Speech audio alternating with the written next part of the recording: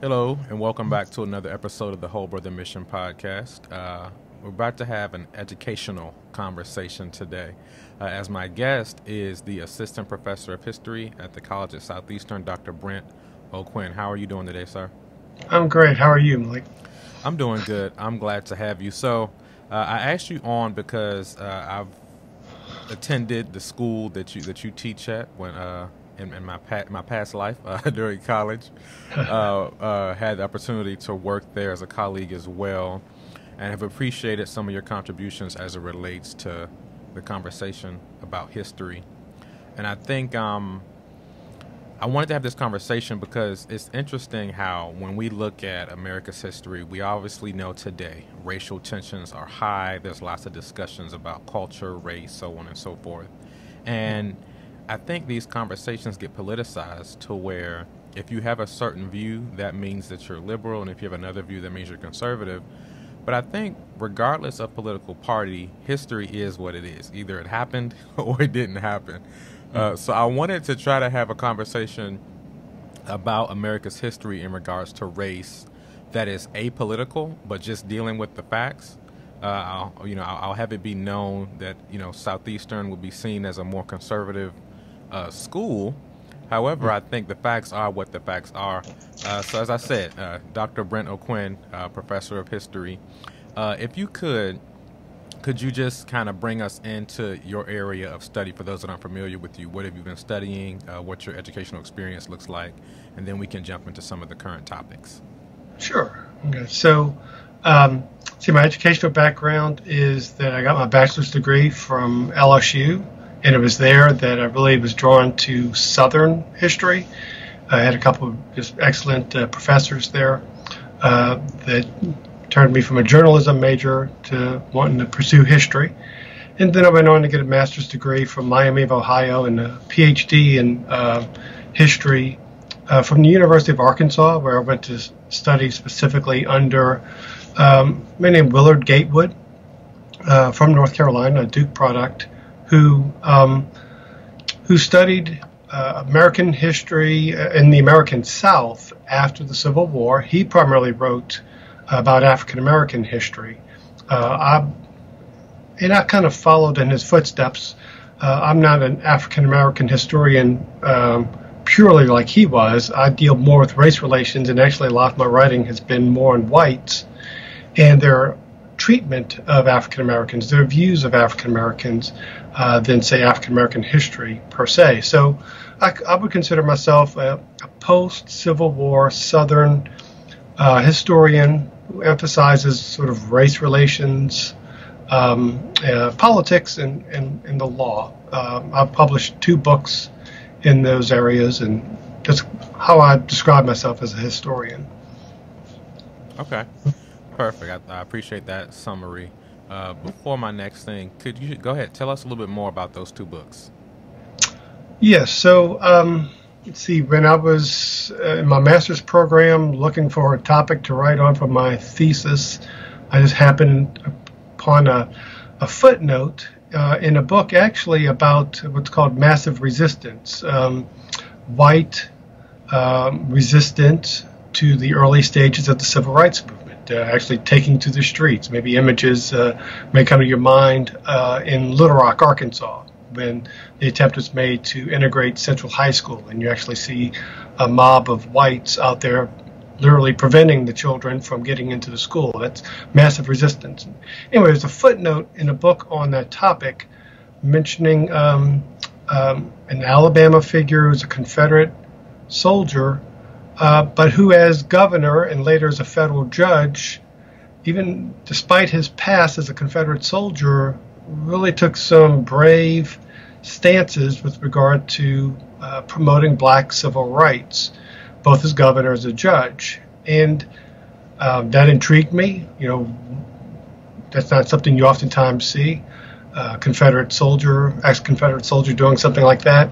And when I saw nothing had been published about him, I just sort of wanted to know more of his story. His name is Thomas Jones, Thomas Goode Jones.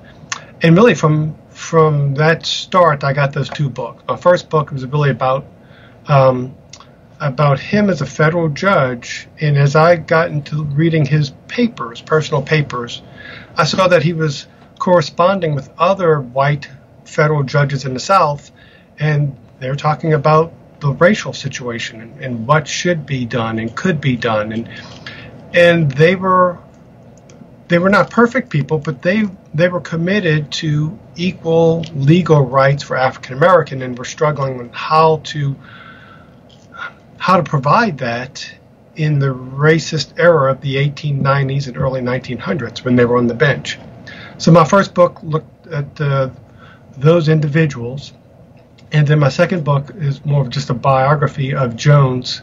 So while I do look at his judicial record and his time on the bench in the biography, like I did in the first book, it's a full biography that looks at his time as governor, where he was really trying to he took a stance against lynching that made him unpopular, a stance on educating African Americans, providing public funds to black schools that made him unpopular. So he's a really interesting figure, and I've come to learn a lot, not only about Alabama, where he's from, and Southern society, but just race relations in the history of our country, doing research for those two books. Great, thank you for that. Great. So, when it comes to, like I said, historical topics and current topics that are dividing people, what frustrates me is a lot of times these conversations can't go but so far, because the facts end up getting debated. So we can't even move forward about what we should do, because there are these conflicting opinions about what actually happened or why it happened. And like I said, there are a variety of things that we can cover, but let's go further back. You mentioned seeing yourself as having a focus on post-Civil War, and then from there on. Mm-hmm. But since you mentioned the Civil War, a big topic right now is Confederate monuments, Confederate names on buildings, and the Confederate flag, and then what the Civil War was about even to begin with. So hopefully this isn't too much to start with, but could you answer this? What was the Civil War being fought over? Well, the Civil War was being fought ultimately over slavery. That is what drove the South to the point of seceding from the Union, as they called it, and seeking to form their own country. Now, neo-Confederates today and Confederates back then say that they were fighting for states' rights. States' rights was the basis upon which they seceded, but they did not secede because of states' rights. There was nothing going on in the time in which the South left the Union that would prompt them to leave because of states' rights. The fact of the matter is, the South seeks to leave the Union because Lincoln is elected president. A Republican is elected to the White House. Abolitionists were generally supporters of that party, although not all of them. And in the eyes of Southerners, that was just intolerable. And they make that clear in their statements of secession, where they point to Lincoln's election, though they clearly, explicitly say that they're seeking to protect the institution of slavery, to promote it, and to see to it that it persists into the future. No, they talk about in some of those ordinances of secession that how the Union was a compact and the North had broken that compact, and that revolves around the whole issue of states' rights. And the fact of the matter is just that was just completely wrong-headed, legally speaking, constitutionally speaking. The Constitution replaced what was, for the most part, a compact of states. So the United States was not and the Constitution was not a compact, where if one party broke it, then the whole agreement was broken. But on top of that, even if you give them the benefit of the doubt. Say, okay, if it was a compact, what exactly did the North do to sort of break the agreement? And the best that Southerners came up with in their ordinances of secession and other documents is to say that Northerners were not fulfilling the fugitive slave clause in the Constitution. And indeed, northern states, northern cities, not all of them, but many of them refused to really participate. But there's a long story there, and I'll try to make it short, but the fugitive slave laws being passed by the Congress were atrocious. They were unconstitutional, and they flew in the face of justice and were an offense to even white Northerners. They made it so that if a black was apprehended as a suspected fugitive, he or she couldn't testify on their own behalf in a trial, trying to determine, is this really an escaped slave? The judge overseeing that trial would be paid more if the verdict was indeed that the black person was a slave, a fugitive slave, and therefore should be returned to the South. And then finally, on top of that, northern states and cities said, look, if you read the Constitution, it doesn't say states will return fugitive slaves. It merely says fugitive slaves will be returned. It doesn't identify who's in charge of that process. And their argument was, if anything, it's the federal government. The Constitution was written with the federal government in mind, and some state officials should not be a part of this. That was the main thing southern and northern states were doing. They were prohibiting their own judges, their own law enforcement officials from participating in the apprehension of fugitive slaves. And they had a good basis for doing that. And that is because the Constitution did not explicitly say states in the North were responsible for that, but rather it implied the federal government. So I know it's a long answer to your question, but obviously, what was the Civil War about is a topic that massive books have been written on. But at the end of the day, it's slavery. It's just a potential threat to slavery that drives the South out of the Union.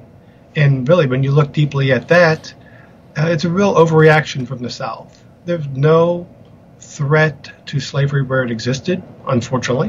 In 1861, Lincoln and the Republican Party said, we're not going to do anything. We can't do anything about slavery where it exists now. They said, but we're not going to allow it to expand. And for Southerners, that was just unacceptable. And so one by one, Southern states left the Union. Right. So, we had an interview before about Confederate monuments, and it actually, I think it made the local paper, some of your comments on those things. So now that we have an understanding of what the war was being fought over, how are you looking at the idea of Confederate monuments? And I say that because the way you just described it, essentially, the South, in essence, was at the time anti-country, so to speak. When you're seceding, that's not definitely a pro-America approach. And when we think about the idea of monuments, my understanding of them is they're highlighting moments, figures, or people or institutions that we want to herald.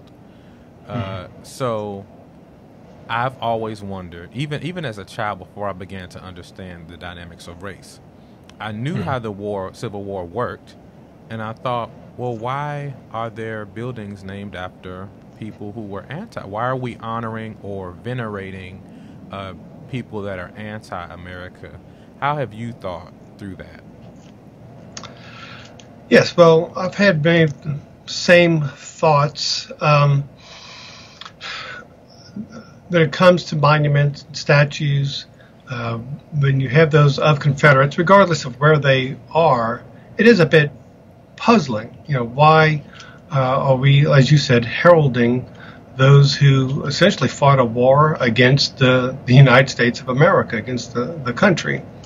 And they fought it for a terrible, evil, wicked cause ultimately.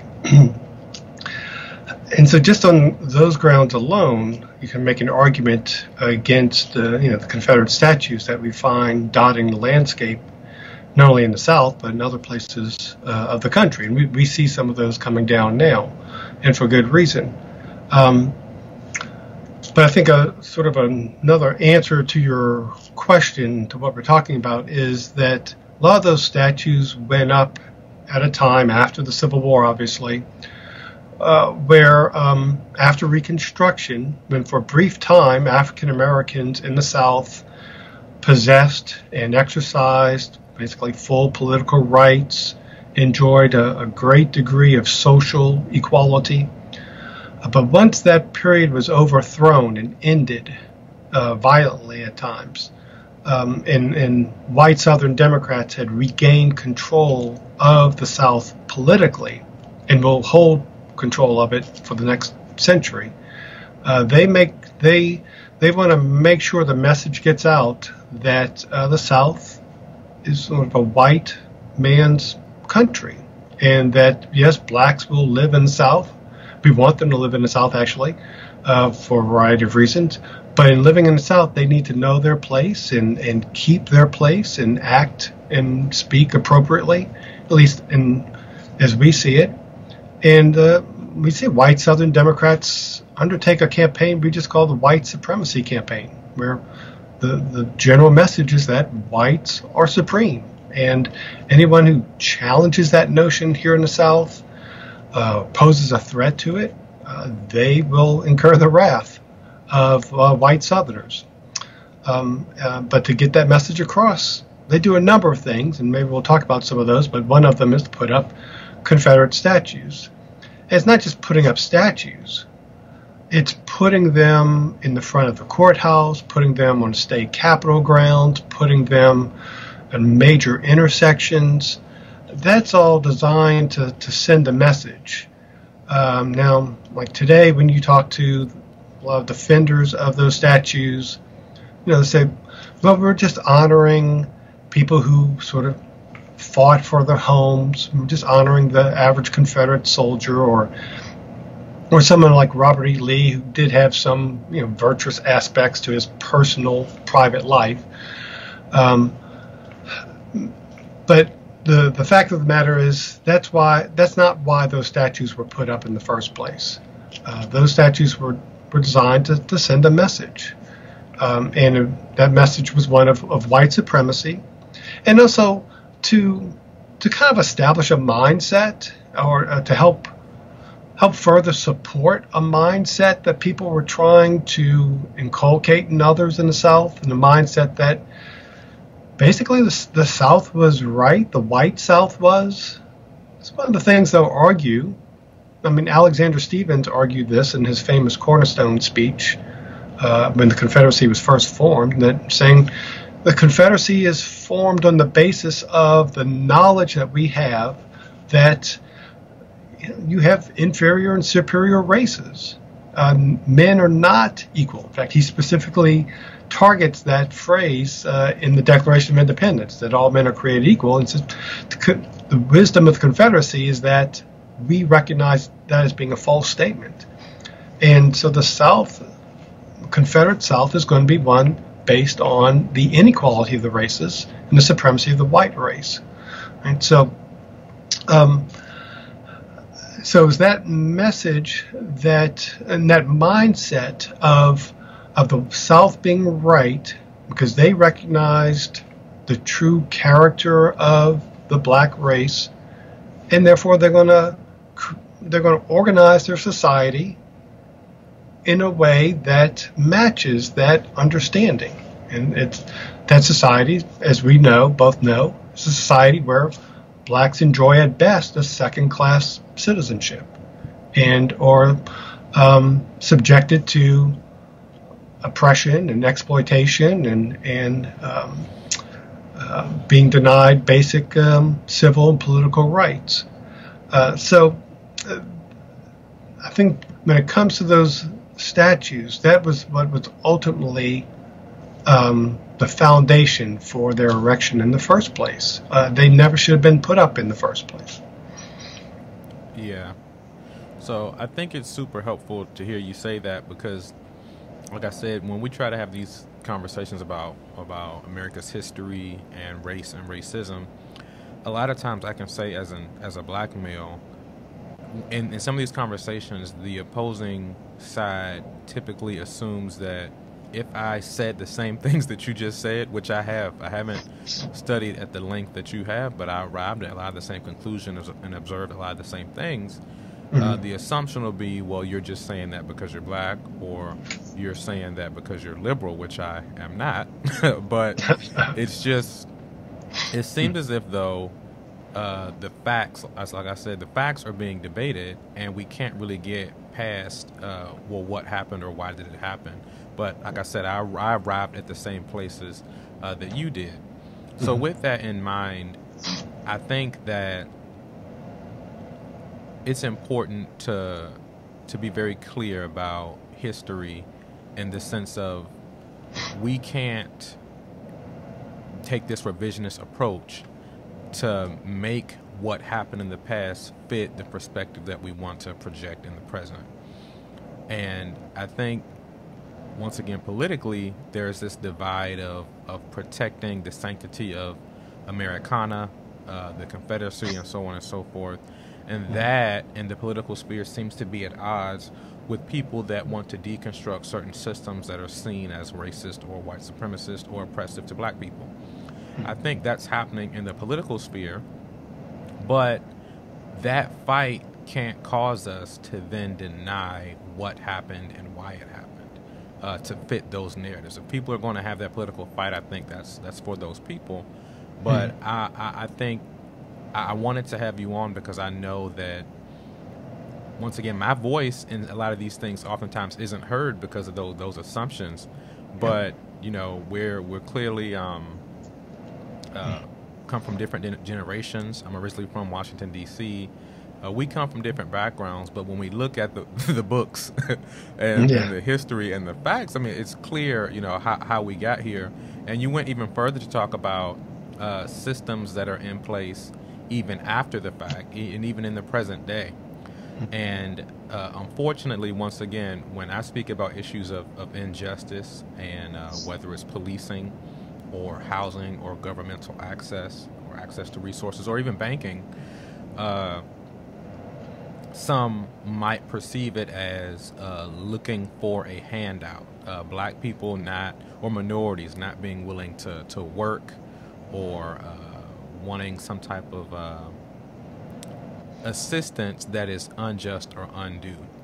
But I think beyond slavery, it's important to know that there were systems in place that continued oppression. So even though the slaves are free, there are still systems in place that I think is protecting certain groups and debilitating other groups. And I know you've spoken about that before. I remember you gave me a list of some things that could basically modernize slavery in the present day.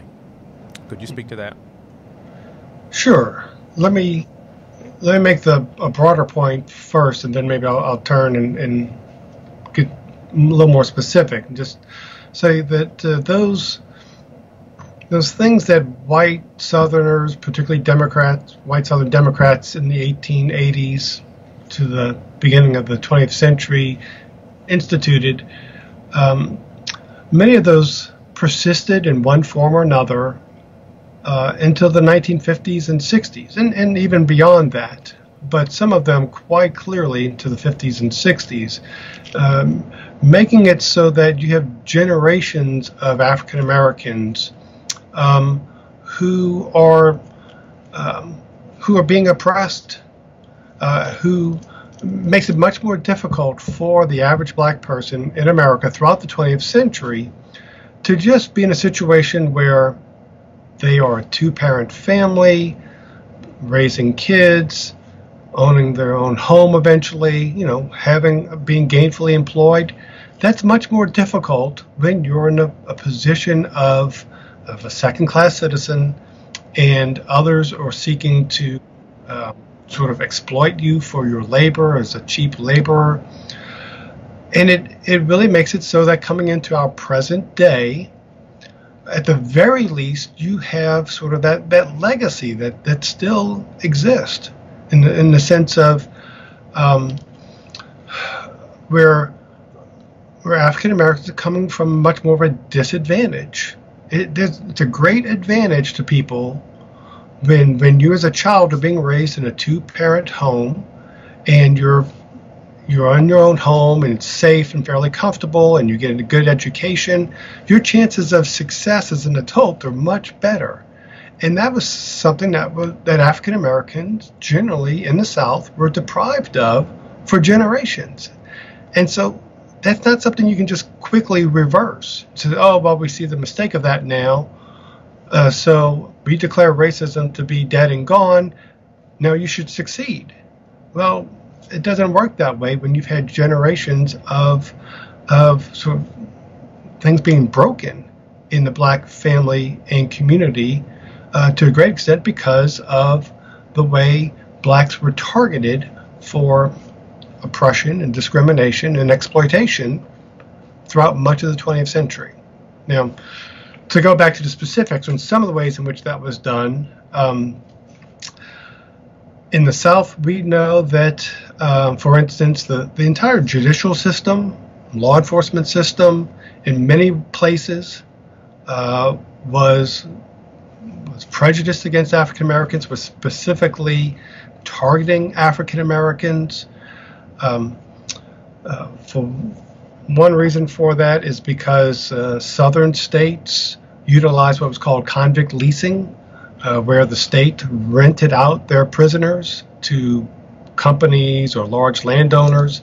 And so states got paid a lot of money not to have to house, clothe, or feed or watch their prisoners. It was a great deal. Instead of having to run expensive prisons and costly, they actually get paid for not having to maintain a penitentiary. And convict leasing continued on throughout the South, from the 1880s until the 1940s and 50s.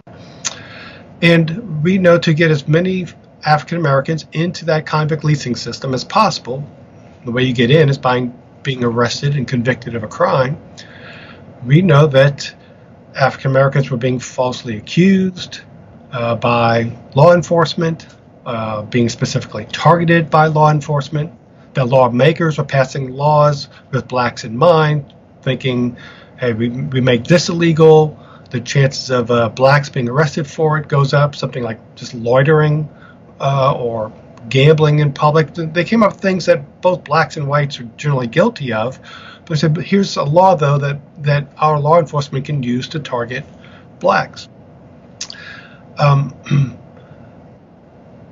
But that's not a thing of the past, is it? I mean, if you've read or watched Just Mercy, right, you see that sort of law enforcement and judicial system in play in the 1980s, right, where they're not treating the races equally, that they're targeting blacks, and in this case, not just so much, even in the case of with Just Mercy, not just putting African Americans into the penal system, but in this case, setting them up for death by on death row, being executed by the state, taking their lives from them.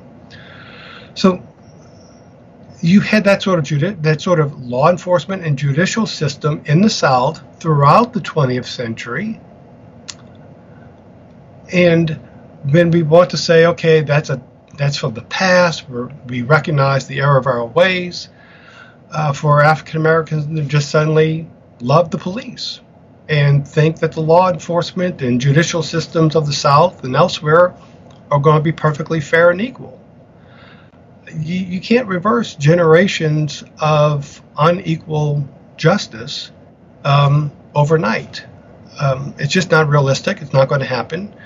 And for those who are sort of puzzled as to why there's sort of an African-American suspicion of law enforcement, but I personally believe most cops are good people. I don't panic when I see a cop. But I can also understand why a black person is much more uneasy around law enforcement and much more uneasy in the judicial system than I would be. And so that, it goes back to, like you said, history, knowing the history of our country, knowing the history particularly of the American South, and when it comes to race relations. That part of the whole white supremacy campaign was making white supreme to keep blacks in the place of second-class citizens, where they're basically exploited for their cheap labor.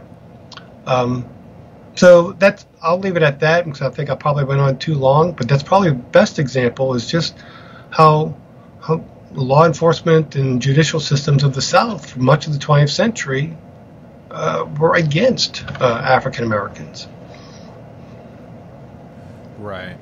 And I don't rejoice in that reality from a victim mindset, because I know sometimes the perception is for some that black people want to be able to say, look what you did to us, and use that as a coverall excuse for any issue within our community. And I don't think that's the case. I know that's not the case for me personally, but I do think it's important to call a spade and be very realistic about the systemic nature in which oppression has taken place. And I think we're all adults here, we'd be foolish to think that people who were financially benefiting from a system of slavery would all of a sudden change their views overnight. And all the systems go away, and everyone now all of a sudden is looking at everyone as equal. And even further, we have to be realistic about people's hearts not necessarily changing that quickly, but also consider the idea of impact. So even though you stop doing something, I don't even think we actually can fully measure how much of an impact what did take place, how much of that impact, or we can't fully measure what the extent of the impact is on the African American community. A shameless plug here. I think it's important to highlight it though, but you mentioned pretty much several things that were in place that broke the black community, but specifically the black family. And I wrote a book, Whole Brother, Debunking the Myths that Break the Black Family. And in putting it out, one of the ways I had to explain it was that we as black people have to deal with the impact of all these systems that were in place to oppress us, but also to create finance and capital for others. And I think, honestly, in light of all that has happened, it's really amazing that the African American community is where it is today, in spite of all those things. And we're not just a group of lazy people looking for a handout saying, hey, you guys did bad, and now you got to give us all your money. I think we've worked to establish wealth within our community. And the book itself focuses not on the political or financial aspect, but dealing with things within our community that we are accountable for. And I think it's important to do that because, once again, so often in the political sphere, when these political fights are happening, the narrative is pushed by some that black people just want handouts, or that we're foolishly leaning on Democrats to fix everything, or that the radical leftists want to create a space where no one works for what they have. And another trigger word I would say is white privilege or white power. And a lot of times people push against those things, but I think based on what you've described, and once again for those that read, it's really hard to get around the idea of white privilege in the sense of there is a benefit from being able to have years and years of free labor. There's an extreme benefit there. And I think the benefit isn't for black people, it's for white people. And that benefit is a privilege that sets you leaps and bounds ahead of other communities, specifically black people. If you could speak to this, why do you think there is this difficulty around that idea? Even if we don't call it white privilege, why is it hard to draw the parallel between this system oppressed this group and benefited this group, which was white people, and those benefits have impact in the present day? Why is it hard for people to see those stark differences? Yeah. Now, we're kind of moving out of the realm of historian and just sort of prognosticator, or just an average citizen who has his opinions on things. Yeah, yeah. It's not historically informed, but my sense is that your average, say, white American looks at the country as a land of opportunity, with the idea also it's a land of opportunity, but not everyone succeeds, and that's because they recognize that some people have more advantages than others, and they also recognize that people make mistakes, and those are bad decisions, and those mistakes and bad decisions keep them from ultimately succeeding. And so I think many whites say, well, okay, when you had legalized segregation, disenfranchisement, and it was clear that blacks couldn't buy a home in a certain part of town, and you had those things kind of written into law, they're very much out in the open. Yeah, then not only are they at a disadvantage, but that is really tipping the scales against that particular group. But for many whites, the idea is now, with the civil rights movement, all those things have been done away with. You don't have those impediments anymore. And so in this land of opportunity, why can't more African Americans succeed?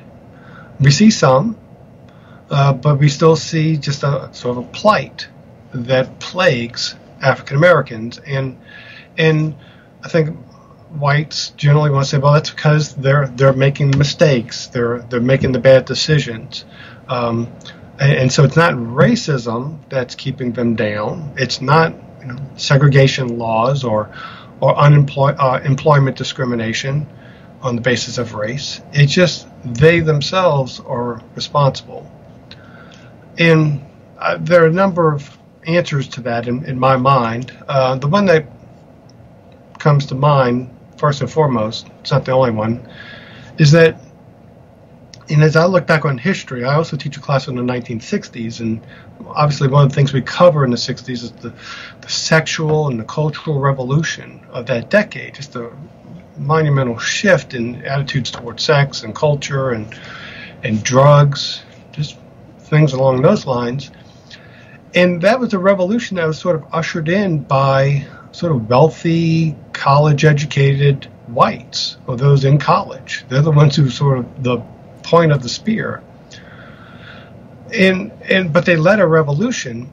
That cultural and sexual revolution, however, is destructive. It prevents people from succeeding generally. If you're on drugs or you're fathering children out of wedlock, your chances of you and those around you being in poverty probably go up significantly. The thing is that when that happened in the 60s, for the most part, many whites, not all of them, had the resources to kind of recover from their involvement in that embrace of the cultural and sexual revolution. They father a child out of wedlock, then their family comes along, or they have access to resources, financial resources that'll help them sort of get over the hump for that. But for the impoverished, for those on the margins, they don't have those resources, or they're not as readily accessible. And then particularly for African Americans, on top of that, they're still dealing with discrimination. So let's say go from sex to drugs. An African American being brought up before a judge on drug charges is more likely going to be convicted because of racial prejudice, going back to, I'm thinking the 60s and 70s, but even to the present day, there's still just this image of particularly the black male as criminal, the black male as someone who just kind of naturally does things that are destructive and therefore needs to be punished. I mean, that 60s revolution was just devastating for the country as a whole. But for the most part, whites were able to sort of keep themselves from just destroying their lives and their families, more so than the the underclass or the impoverished. In mid 1960s, the civil rights movement is still going on. African Americans they're the ones on the fringe. And so when I look back, or I look at where sort of the black community is today and family is today, I see that there's a cultural component to that problem.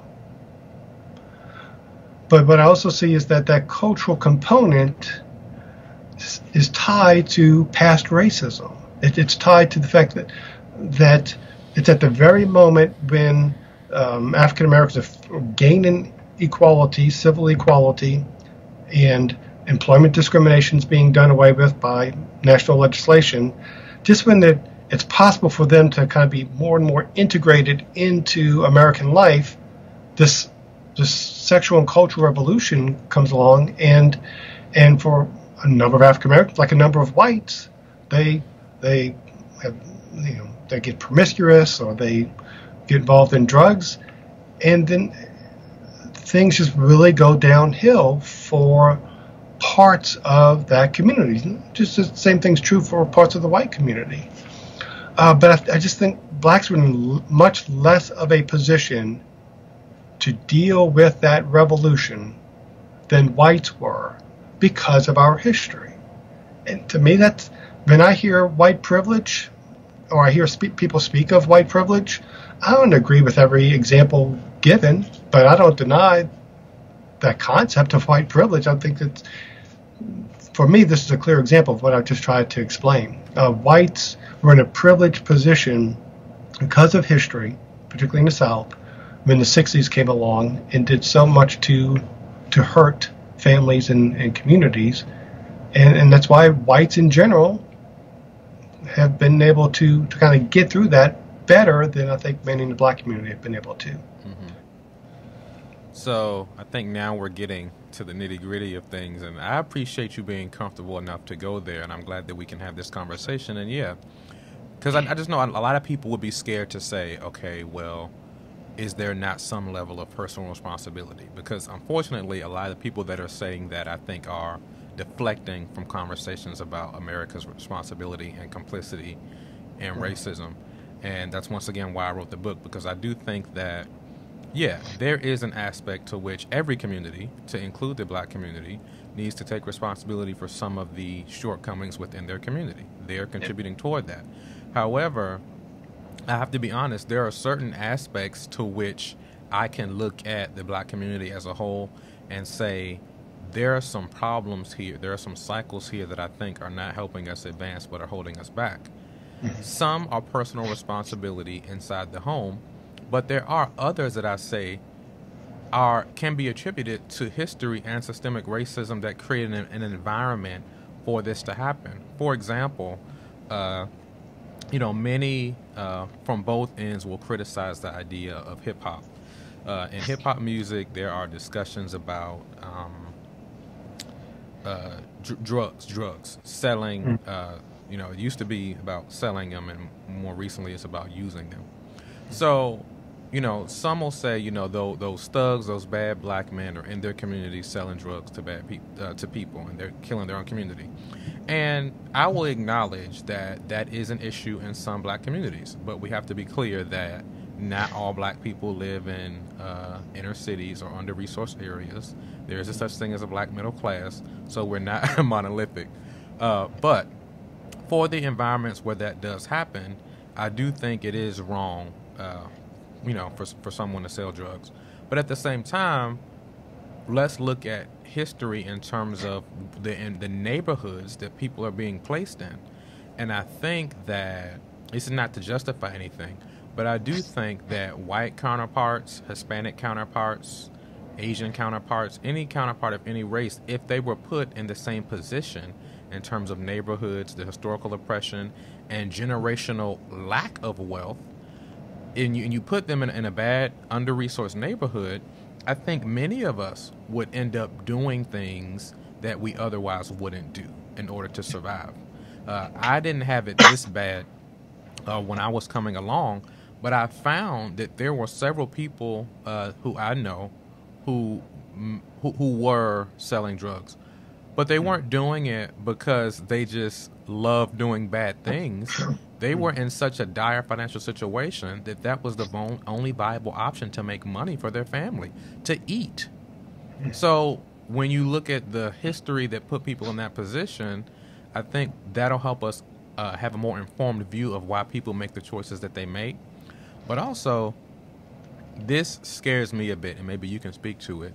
But it's unfortunate that it seems as if, though, sometimes the view is that darker skinned people tend to have a higher propensity for evil, that their blackness is why they're doing those bad or illegal things rather than considering the historical narrative. Yeah. Excuse me. Yeah, I mean, I think you're exactly right, and that's very befuddling to me. But at the end of the day, that's the only conclusion that you can reach when you hear some of the rhetoric used by individuals, that that there's just something almost intrinsic about black people that makes them more prone to do things that are destructive or wrong or evil. And as a Christian who rejects sort of Darwinian evolution and things like that, I just find it particularly perplexing that other Christians would think or say something along those lines, that they embrace this idea of superior and inferior races, and as if an entire race, like you said, because of skin color, or some other factor, are more inclined to doing things that are destructive than others. No, I think if you would just take a moment and think it through, you would see that it's not a race issue as much as it is a historical and cultural issue. Now, cultures develop, and you can kind of criticize maybe a culture of a community, a particular part of a community, but then you still have to continue digging and say, how did that culture develop? And as you're saying, with the example you gave, those African Americans in particular who find themselves in just the poorest sections of the biggest cities of the country throughout the 20th century, there's low opportunity for advancement and for employment and for good schooling, that they find themselves in, they have very few choices. And many of the few choices they have are bad choices. And so they find themselves doing those things. Well, like you said, it's not because they're seeking to do wicked or evil things. It's just understanding the background that got them there. And there's a historical explanation behind that. So I find that those individuals who say the very things that you just asked about, those who just refuse to or fail to think it through and come to the point of seeing, okay, we as a society, we as whites, the whole country, we helped contribute to this present situation in the past through legal actions, through other means. And so while there is definitely a personal responsibility component here, people still are responsible for the choices they make. But what I just wish more people would do is recognize sort of the situation, the circumstances in which people make those decisions, and that in many ways they weren't forced to make that decision, but as you, I think, so well put it, if anybody else were in those same circumstances, chances are they would make the same decisions and take the same actions that African Americans are sort of criticized for having done in the past, few decades. Mm-hmm. And I would even go even further to say that all communities make some level of those decisions. I use the example of selling drugs, but white men sell drugs too. It's just that the the response to it is much different. Yeah, Um, that's so right. even that creates a different set of circumstances Yes. to deal with. So and and also I think access is a very real thing. So I know some people who were in an environment where they don't necessarily have friends, family members that have access to local government leaders, that is friends with the police chief, that has those kinds of relationships. And of course, I won't give any names, but I know someone who I think would have had a bright future.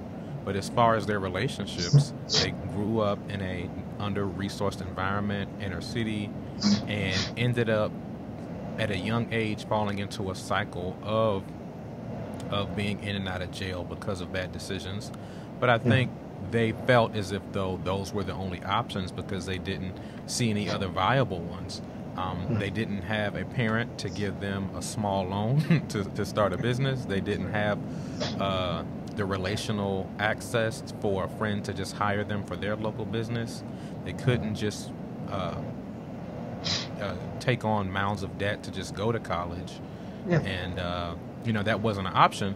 But I've also seen people, and this emphasis is a white friends, who in their younger years were also making bad decisions, and they had parents who had access. I can think of one who was in a cycle of bad decisions, and one day his dad decided, you know what, we need to get you on the right path. So he made a call to get his son an internship at a law firm. And today in 2020, that gentleman is a lawyer.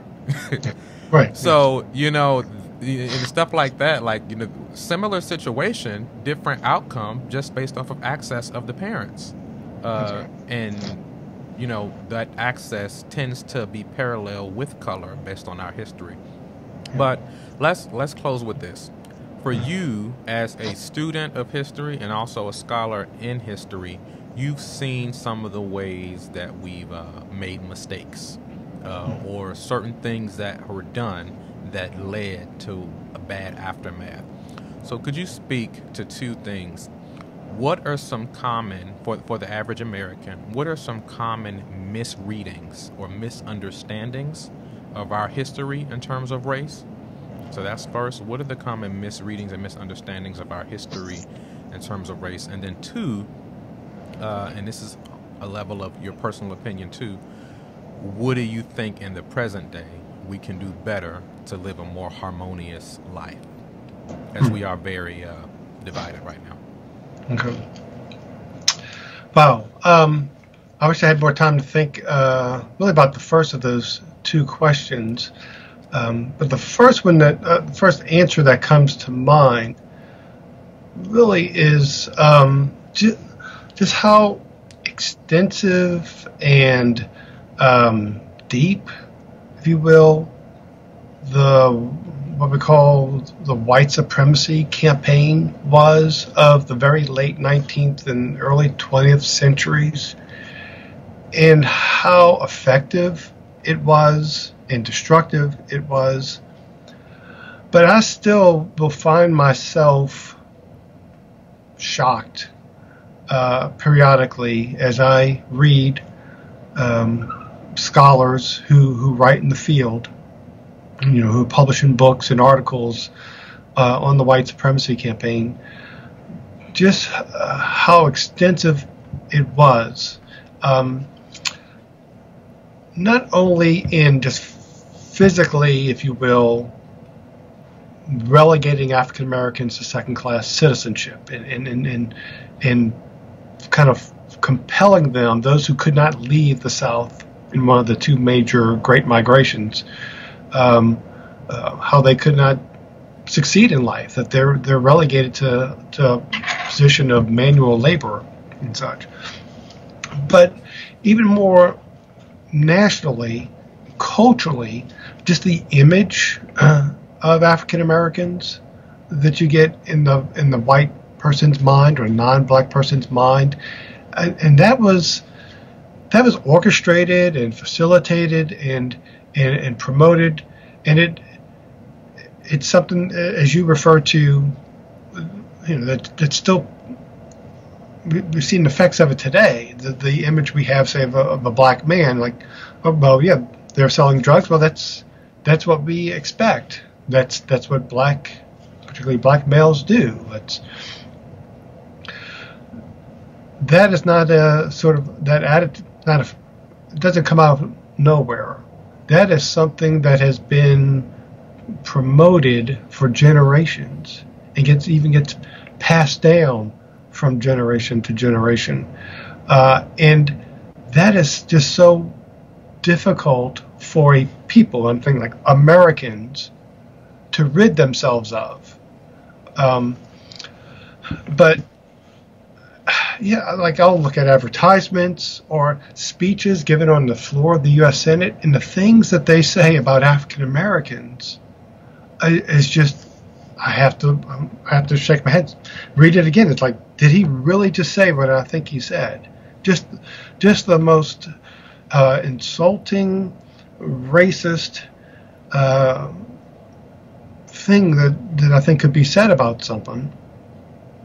And it's being said in the halls of Congress. It's being said in Hollywood movies or in newspaper advertisements. And we may think, okay, that we don't see that anymore. We've done away with that. That may be true, but that doesn't mean that the image that it promoted has gone away and doesn't get passed down from sort of generation to generation. So, I mean, I knew growing up, I knew before, even early on as a historian, I mean, I knew that whites after the Civil War in the South, weren't nice to blacks and wanted to be in control. But I just didn't know the extent to it. And I think we're finding more and more examples of just of how bad it was. So that's just an aspect of history that I think you asked, what do I wish people knew more about or were more aware of? It is that. As for the present, what could we do more? This may sound kind of cliche. Just as I sort of observe what's going on, I wish people would do one of the things I think we as a Christian are called to do, and that is sort of to empathize with others, to have sympathy for others, and to put ourselves in their place, and put others even before ourselves, treat them as we would want to be treated. All those concepts make it so that I wish people would just try to see things from the other person's perspective, people that they're disagreeing with. Because I do see a lot of extreme rhetoric on both sides. If you're just going to say there's a dichotomy, I know it's more complicated than just side A and side B, but for sake of simplicity, you have those who think everything's fine with regard to race, and then over here are those who are saying race isn't a problem. And you have extremists on both sides, and they tend to get a lot of the attention, and both sides tend to gravitate towards those extremes. The truth is not in either extreme. I find the truth is more complicated. It's more of a mixture. And none of those extremes, I think, would even resonate if there wasn't some truth to them. But my point is, I wish people would be open to truth on both sides, if you will, if that makes sense. I don't want to come across as, relativistic or anything, but just this idea that try to understand things from the perspective of the other person. And I think that's for whites towards blacks, and then even blacks towards whites. I think we'd have more harmony if more blacks try to think for things from a white perspective. Why are they saying that? Sometimes it may just be racial animus, but for others it might not be racial animus. It's just sort of they don't understand things. And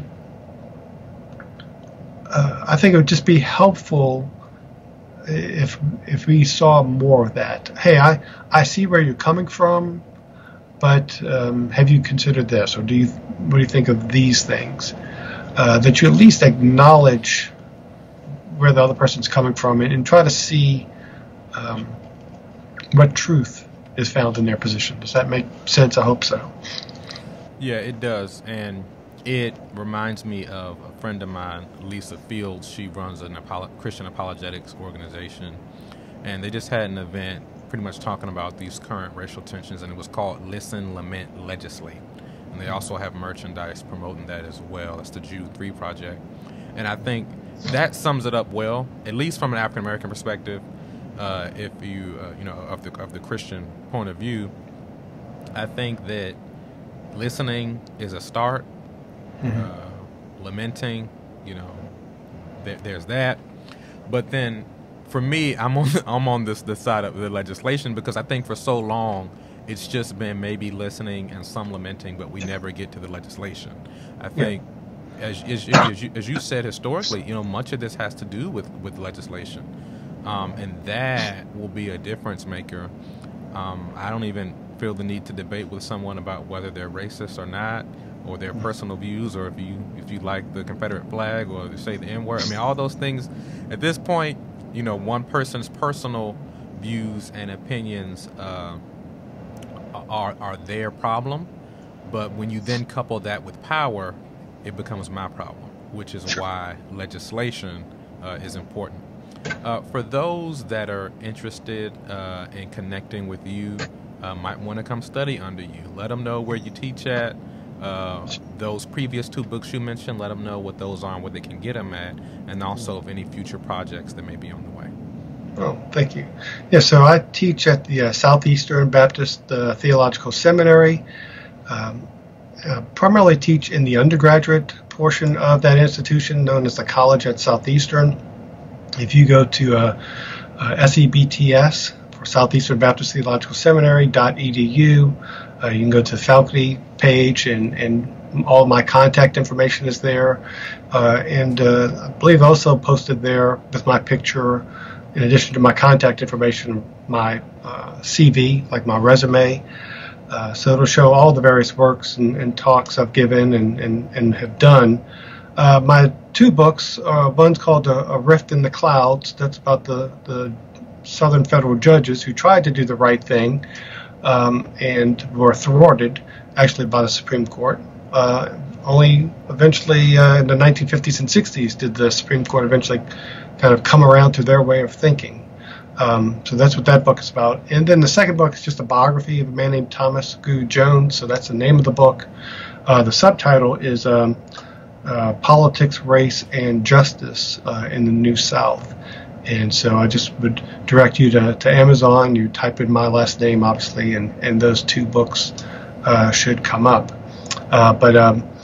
So I teach history in the college. We have a history major, a history minor. We also have a pre-law track, as well as an education track, like a social studies track, to teach history in high school or grade school. So if you're interested in any of those things, I would love for you to come to Wake Forest, North Carolina, and study history with me. And for those that may not have caught it based on how I said it, that's Dr. Brent Aucoin, Aucoin. When you're searching on Amazon, shouldn't be hard to find at all. Once again, thank you for joining us. My name is Malik Blade, and this has been the Whole Brother Mission Podcast.